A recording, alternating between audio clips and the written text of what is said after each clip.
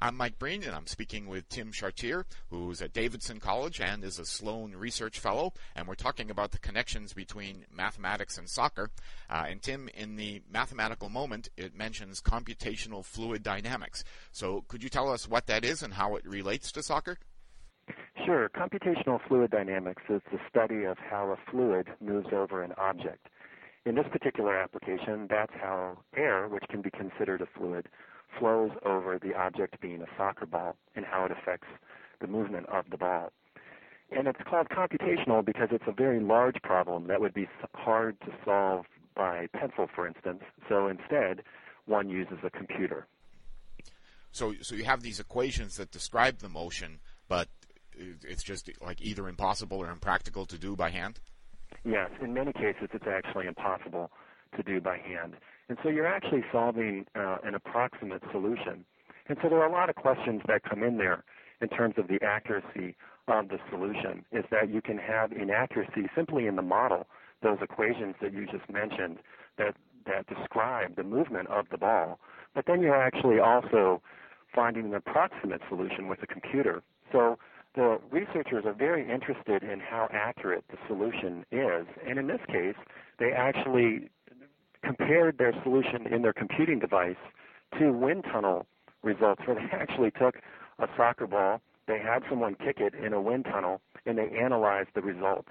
So the wind tunnel was in Japan, and then the research was being done in Europe. So that's kind of an exciting world researchers looking at this problem. Well, that works since football or soccer is such a universal sport as well. Yeah, exactly.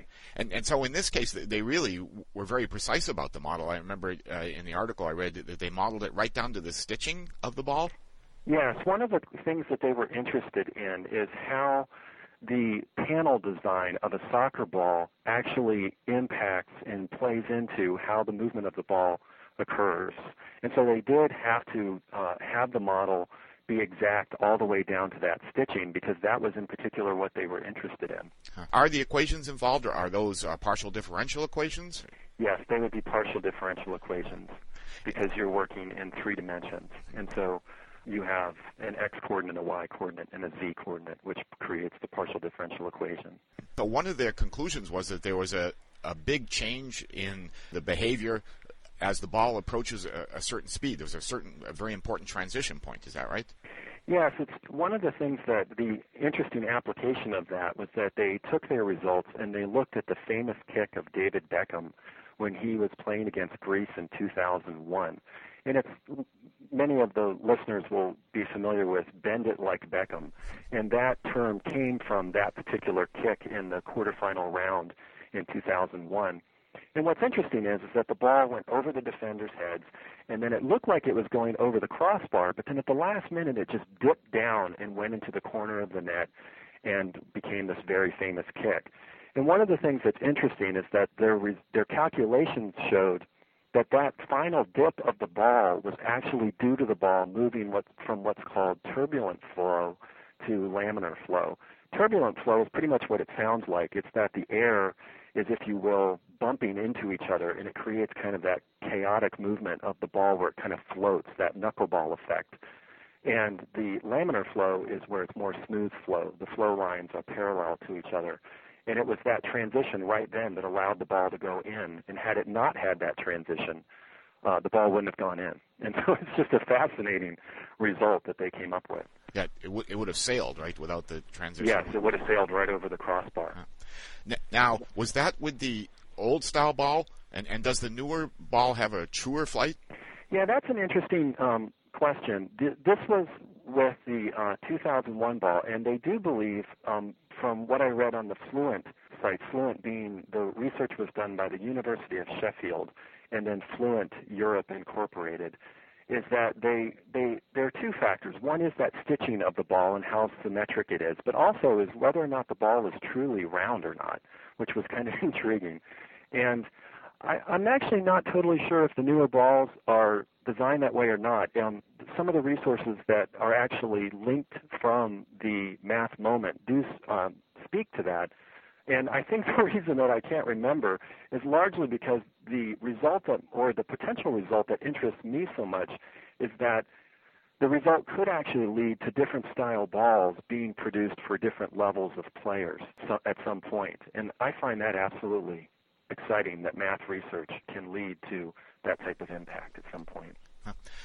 Now, you mentioned Bend It Like Beckham, which is where our title, Bend It Like Bernoulli, came from. Yeah. And Bernoulli, is he a recent mathematician, just for some people who might not know? No, that was some time ago. So one of the interesting things in computational mathematics is that much of computational mathematics was actually conceived by mathematicians who lived some time ago, long before the digital computer, and that they conceived these ideas that they had, and that some of it has created a lot of research in the modern era because of modern computers. And for instance, computational fluid dynamics now allows our cars to run more fuel in more fuel-efficient ways, because they can, if you will, build the car in a computer and model it in a computer and find where they can make improvements on the design long before they have to actually produce the car for real. Bernoulli was one of the pioneers in this research area. I was looking at your webpage, and I don't know how well this goes in an audio interview, but I know you do a lot with mime.